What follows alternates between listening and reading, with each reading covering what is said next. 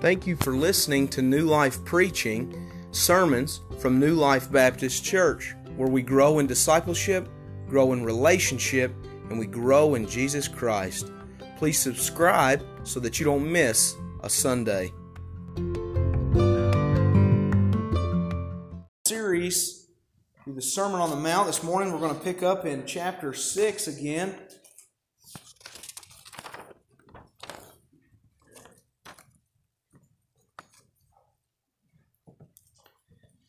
This morning we're talking about true riches. As you all have known, and if you've been here with us, we've been listening to Jesus' first public sermon, which he's describing the coming kingdom of God that he has come to initiate. And then now he's been getting a lot more personal and relational with us in the way he's applying his teaching to our everyday lives. And so I'll be reading from verses 19 through 24. You're welcome to stand as we read from God's Word together. Matthew 6, beginning in verse 19.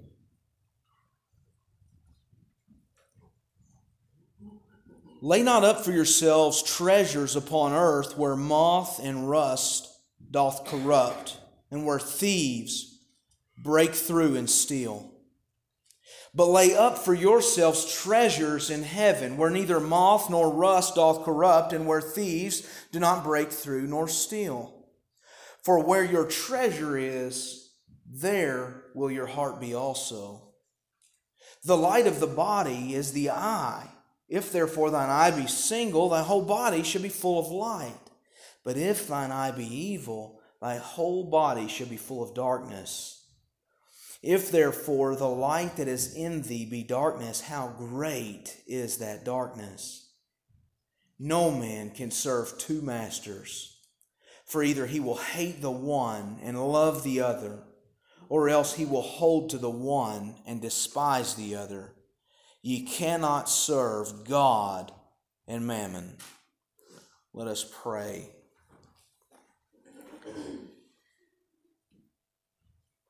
Heavenly Father, we come before you and we rely upon your provision, upon your Spirit. Lord, as we come to this time of our worship, Lord, we ask that you meet us in your word. Lord, that you would already work in the hearts of your flock here this morning. Lord, that you would free us from distraction. Indeed, we all come with different things, different worries, different anxieties, different health concerns. Lord, different financial worries. Lord, we pray that you center us in your word this morning. Father, that we would experience your presence through the preaching of your word and the power of your Spirit. Lord, as always, we look to and reflect upon and ask this very prayer in the name of Jesus Christ, our Lord and our Savior. Amen. Amen.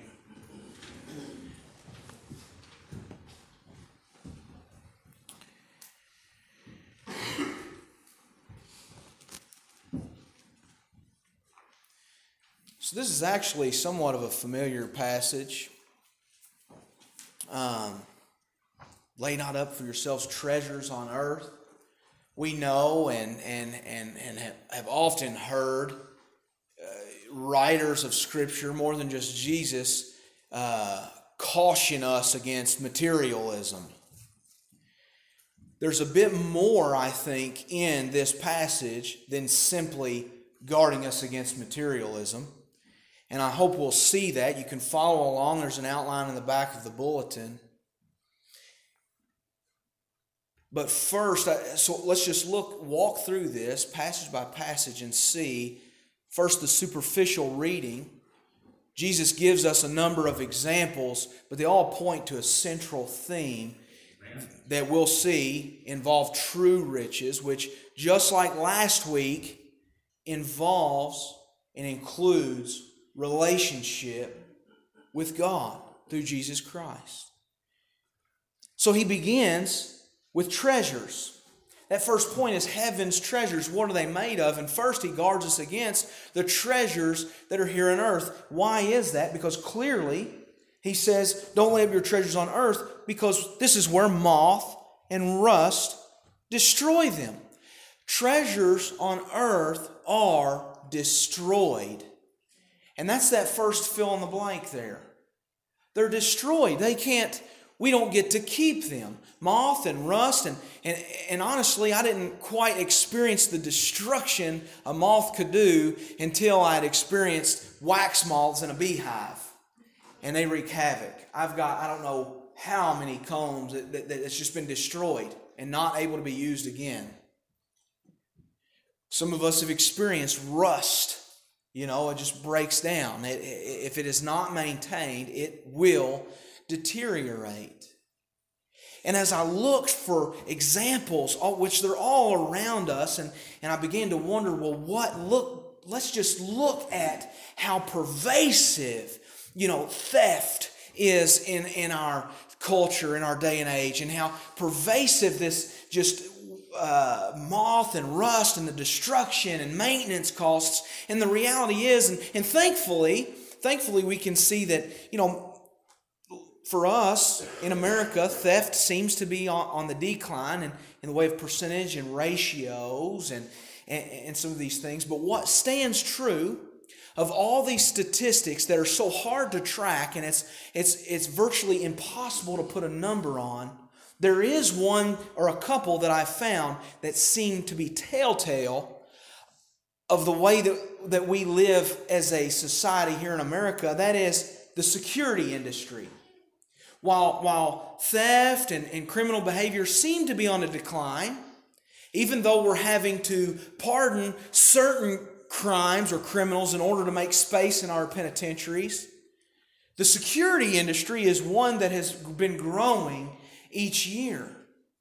And while this is still sort of difficult to really encapsulate and get a very concrete figure on, there's one source at least that says the security industry is a $350 billion industry in America, counting your public and your private security, national security, the jobs that are in the security, people that have security careers, security officers or within schools. $350 billion. That's big, isn't it? So we've got a lot of money that is there for the purpose of protecting earthly treasures. But sometimes we're unsuccessful, aren't we? And we lose our earthly treasures. We lose our investments. We lose our crops. We lose our house. It may burn down, or we have flooding. Some of us have leaking. My stovepipe needs a little work. I was over at Chad's. Maybe this is a thing among pastors. I don't know. He's had a leak he was fighting. Those poor old pastors on our leaky roofs. What do we do about those treasures that we have trouble hanging on to? Insurance, right? We buy insurance. $350 billion sounded like a lot of money to me. But then looking to the insurance industry, that industry is worth $1.2 trillion. This is a number that is going beyond what we can actually fathom in what you spend. $1.2 trillion, including your life and health and your property and casualty. This is all of our insurances, a vague estimate. That doesn't even touch the fact that insurance industry in America has their hands on $7.3 trillion in assets and investments. We mourn our national debt, and the insurance industry alone could pay that 7 times. You can't fathom it, I promise you. I'd have a hard time spending $1 million. I wouldn't know what to do with it. And yet, we see just astronomical dollars that are dedicated to paying for and replacing and safeguarding earthly treasures. Isn't that amazing? There's more earthly treasures built up than what we can fathom in protecting our earthly treasures. It's absurd, honestly. All of these are prone to moth, rust, corruption, theft. None of this is exempt. And so it's not a good investment whenever we heap up earthly treasures. You're not going to keep it. You can't take it with you when you go. And so this is just a plain reality that Jesus acknowledges whenever he says, "But lay up for yourselves treasures in heaven, where neither moth nor rust destroy, or thieves can't break in and steal." Now, it's no coincidence. We don't need to take this out of context with the entire sermon. Jesus has been preaching, and even last week, we went through, or well, rather the week before, but leading up to this, we went through the way in which Christ preached, hey, when you give alms, do it in secret, and your Father in heaven will reward you openly. When you pray in secret, your Father will reward you openly. Whenever you fast and you do this in secret, your Father will reward you openly. And immediately, lay not up for yourselves treasures on earth, but those treasures in heaven. It's not detached from our heavenly reward. And we already tied that. You'll have to go back and listen to that sermon. We already did the work and tied that reward that came in response to the intentions of our heart before God in secret. And they resulted in a reward that very much included relationship with God. That's our grand open reward. You see, it's not, how foolish would it be for Jesus to say, do these things quietly and you'll receive your reward from your Father in heaven where moth and rust destroy. Surely that's not what he was talking about. God doesn't reward a reward where moth and rust destroy and thieves break in and steal. He rewards where it cannot be corrupted, where it cannot be taken away. We know that. This is one thing, even our salvation, because we know that which God grants, no man can take away. No man can put asunder. And so we're looking to this greater, more heavenly reward. And I want to draw your attention to something.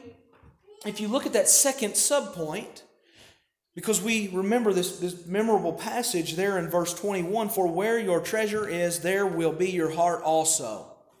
So, immediately we realize, we go to the spiritual and we say, yeah, wherever our treasure is, that's what you're yearning after. That's where your heart and your desire is going to be, your efforts and your motives. That's correct, but let's just keep it simple. Where your treasure is, there will be your heart also. So let me ask you, if your heart's going to be with your treasure where your treasure is, and your treasure is on earth where moth and rust destroy it, what comes of your heart? What happens to the one whose treasure is where it can be corrupted? Oh, he'd be destroyed with his treasures, won't he? Amen, Gary. And then what happens whenever our treasure, when the goal, when the focus, when our desire, when what we yearn for is that which is in heaven, amen, what happens to the heart then? Isn't it preserved? Isn't this man or woman preserved? Amen. You know, the famous missionary Jim Elliot is coined and often quoted saying, "He is no fool who gives up what he cannot keep to gain what he cannot lose." He is no fool who gives up what he cannot keep to gain what he cannot lose. Amen. Already we're seeing there's a one or the other. And I think Christ is coming to ask us, call us to give up our earthly treasures in exchange for heavenly treasures. There's more to this. He moves right into something. Here he's talking about treasures. Store up your treasures in heaven after talking about rewards, and then goes to talking about the eyes being the light of the body. This is where what I've entitled windows of light. Let's read again, verse 22. The light of the body is the eye. If therefore thine eye be single, the whole body shall be full of light. If it be evil, the whole body shall be full of darkness. This isn't detached. Jesus isn't scatterbrained. He's making a point when he talks about our heart and our focus and our treasure being that which is in heaven. And then he moves right into these windows of light. And I want to handle this in stages because at first glimpse, he's using an analogy of the blind person. You see, for someone that can see and whose eye is whole, or whose eye is one, or is single, or is healthy, or however that was to translate for you, whenever your eye works, you take in shapes and colors and depth and so many things, to the point that young children, these are the very first things that we teach them immediately. Do they recognize shapes? Do they recognize colors, depth, faces, lights on and off on the light switch? And so your whole body your whole mind, your thoughts, everything is invested in this perception that you have. It's a whole new world. But for the one who's blind, and except for maybe an anomaly of someone who lost their vision later in life or something, to the one who hasn't ever had vision, it's dark. They don't have any of these things until their other senses, they learn to rely on their other senses to make vague representations within darkness. So that's sort of that superficial, skimming over the top reading. We have this analogy. And yet Christ does much more than that. It says, if thy eye be evil, the whole body shall be full of darkness. And so I think he's moving to this profound opportunity for temptation, which is that second heading. When we look at these windows for light, he's looking to this opportunity for temptation. There's another saying, that is, eyes are the window to the soul. This is something that's been quoted and is somewhat clandestine in its origin. We see Shakespeare say something of this, even Da Vinci say this. Here it is, something like this in the Scriptures. And even prior to this, it's interesting because in the 1st century BC, we have the writings of Cicero, who would have been a Roman governor, and in his writings include this idea that eyes are the window to the soul. I think it's interesting because it seems Jesus seems to be recalling some of this, what would have been very popular teaching in his area and in his day. This simple realization that the eyes are the windows to the soul. And I think for us, it really is undeniable that we, as a people, as a culture, have been affected by all that we take in, all that we see, and that which we've been subjected to. This is why it's important. This is why we have to guard even the commercials or the ads that come on, on the games that our children play on iPads or things. That because these small little snippets and these quiet innuendos, they do condition the mind. They condition us, and they work in such a way that the Bible becomes offensive. That whenever we hear something that's this thing that seems so normal, that's all around you, that's within the games, within the movies, within the commercials, within the schools, that's with the people, that's acted so friendly at the cash register in the store just down the street. They're in sin, they're hell-bound. That is, we've been conditioned to it. We have to somehow qualify what Scripture has made clear. This is undeniable. What we take in, this is why it's so dangerous. Those sinful text messages or jokes or pornography or movies that we're watching with a quick scene that we shouldn't see. This is why it becomes dangerous for us. It's because there's some basic reality that even a pagan governor can realize. The eyes are the window to your very soul.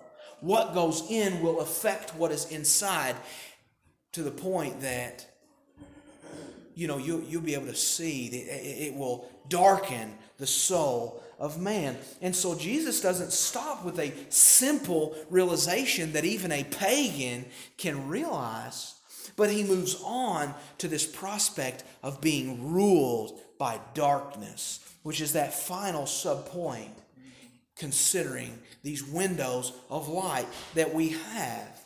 Because like a blind man, if our eyes are darkened in such a way, if we allow our eyes to be darkened by sinful images, then our thoughts will soon be ruled by sinful thoughts. And so we are darkened. We lose sight of reality, of heavenly realities, and we consume. Jesus says it this way. He says, "How great is thy darkness." If your eyes be evil, how great is the darkness? Like the blind man, where there is no shadow cast, no shading, no color, no depth, no shape, no light. I've used that imagery before. We've take the kids. We like to go in caves. If you've ever been in one and they shut out all the lights and turn off all the cell phones, where there is no residual light, and guess what you see? Nothing. Right here. Your mind will literally begin to play tricks on you before you'll actually perceive what is right in front of your face.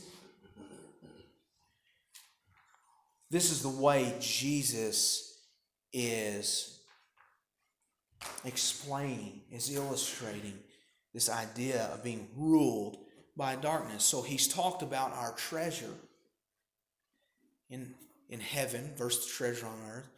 He's talked about this light being filled with light or being filled with darkness. Darkness cannot exist where light exists. And so we've got a dichotomy on a number of things. You can't have both. There is one or the other. There is treasure on earth or treasure in heaven. There is being filled with light or being filled with darkness. There is being entirely enlightened or full of evil, or however he is applying this. There's a dichotomy, and he doesn't stop with that, because he moves right into talking about two masters, two opposite masters. Let's look at this again. No man can serve two masters, for either he will hate the one and love the other, or else he will hold the one and despise the other. You cannot serve God and mammon. This is easy. But it's also a stark contrast. We hear love, love, love. Here we hear love and hate. So it's clear we're called to love God, and we're called to hate Mammon. Mammon is simply those material things, possessions, property, wealth, status. That is the treasures that the world has to offer. It does not say we can love mammon, but we love God more. That's not the way Jesus seems to think of things. So how dare we think that way? And as simple as this is, I think this is hard for us. But I hope that you see, just as last week was more than concerning your practices and your traditions in giving, praying, and fasting. This week is more than what you have and exactly what you do with it. It has everything to do with the way that you orient yourself in relationship to God through Jesus Christ. Are you loving God? If you love God, you will treasure Him. You will treasure what is in heaven. You'll treasure the reward that only He gives, that is not of this earth. You will not heap up. It will not concern you near as much. Your 401ks or your properties or your investments or your truck or your dog or your house. So that whenever everything else fails you, we're not relying on insurance, we're relying on God. Whenever my investments fail, whenever my job fails, whenever my friendships fail, whenever my family fails me, my reward is that which is in heaven. And I am blessed with greater relationships. I am blessed with greater blessing, where moth and rust cannot touch it. And it's not just simply there's an absence of moth and rust. It's that you put my reward in heaven right here and turn loose a bunch of moth and oxidizers. They won't touch this blessing because it's spiritual blessing. It's heavenly blessing. He's going to look, Jesus is not detached as He's talked about heavenly reward and as it applies to our spiritual disciplines. And then now He goes into all of our investments and He goes into that which we're spending our time, that which we're looking upon and investing our efforts, what's covering our eyes and affecting our soul. And even that, who are you serving? And He's applying, Jesus is graciously applying this directly to every facet of our lives. And He's going to move right into the way in which whenever you step under the right master, the way in which He makes provision for us. You see, when you're under the right master, you don't have to worry about those things and those blessings and those food and those investments and those provisions of God. Because He's a good master. Understand, this isn't, when we talk about serving the right master, it's not serving the taskmaster. It's saying loving the master. You will love Him. And if serving God has become something that is begrudging to you, that says, oh, I can't do this, I'm exhausted with trying to live the holy life, brother, sister, you haven't come under the right master. His yoke is light. And we love this, we yearn this. Our service becomes a joy to us.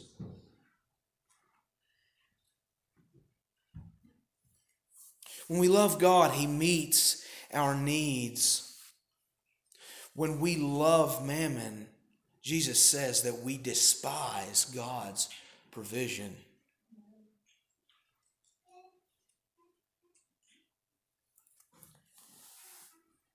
We need to accept even affliction. I referenced this morning Psalm 119:71 in Sunday school, but that's where the psalmist says that it was good for me that I was afflicted, that I would learn the statutes of God.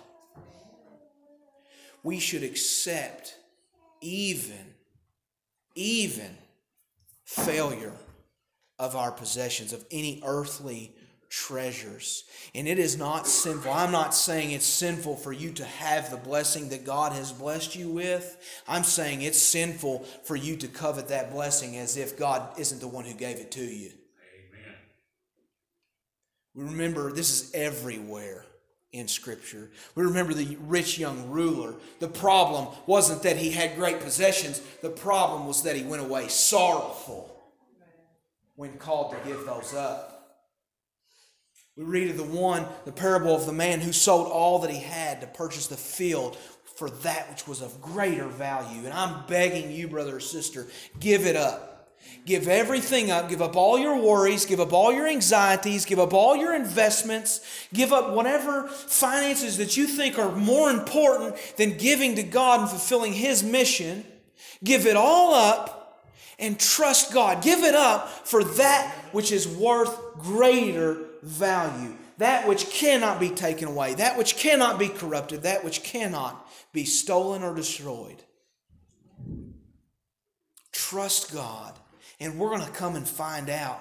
Don't forget, we've already been through this. Let me remind you, when Jesus started preaching, He said, I have fulfilled it. In chapter 5, verse 17. And He calls us into relationship. Through His fulfillment, He calls us into relationship in chapter 5, verse 45, that you may be children of God. He's explaining that to us. This is a relationship, and a big part of even my own testimony is taking a God who's up here and bringing Him down where I can have a relationship with Him through Jesus Christ.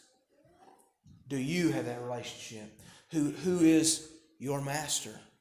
You can only have one. Even Bob Dylan knows that, right? Got to serve somebody. And so who's your master this morning? Let us pray. Heavenly Father, we thank You, Father, that You are a master who we can love.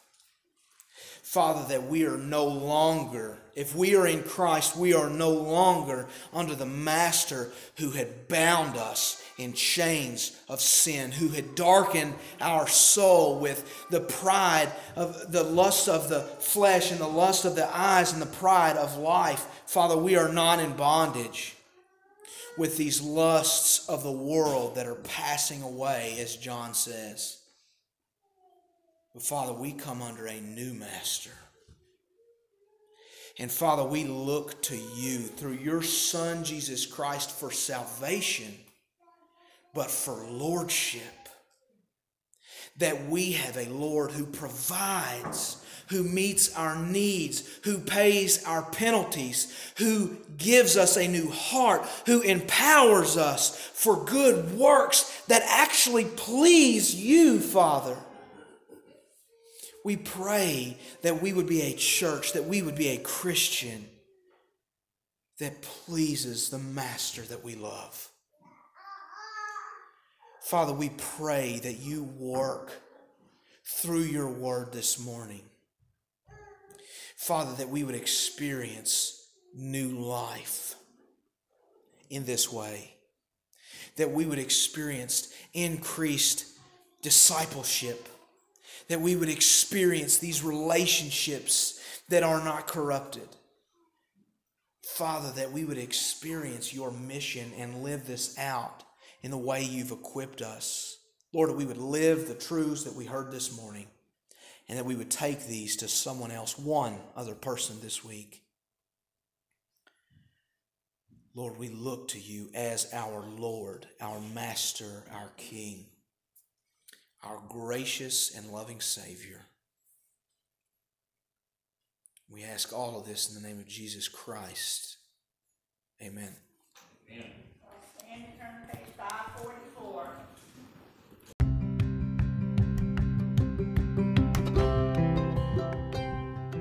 Thank you for listening to New Life Preaching, sermons from New Life Baptist Church, where we grow in discipleship, grow in relationship, and we grow in Jesus Christ.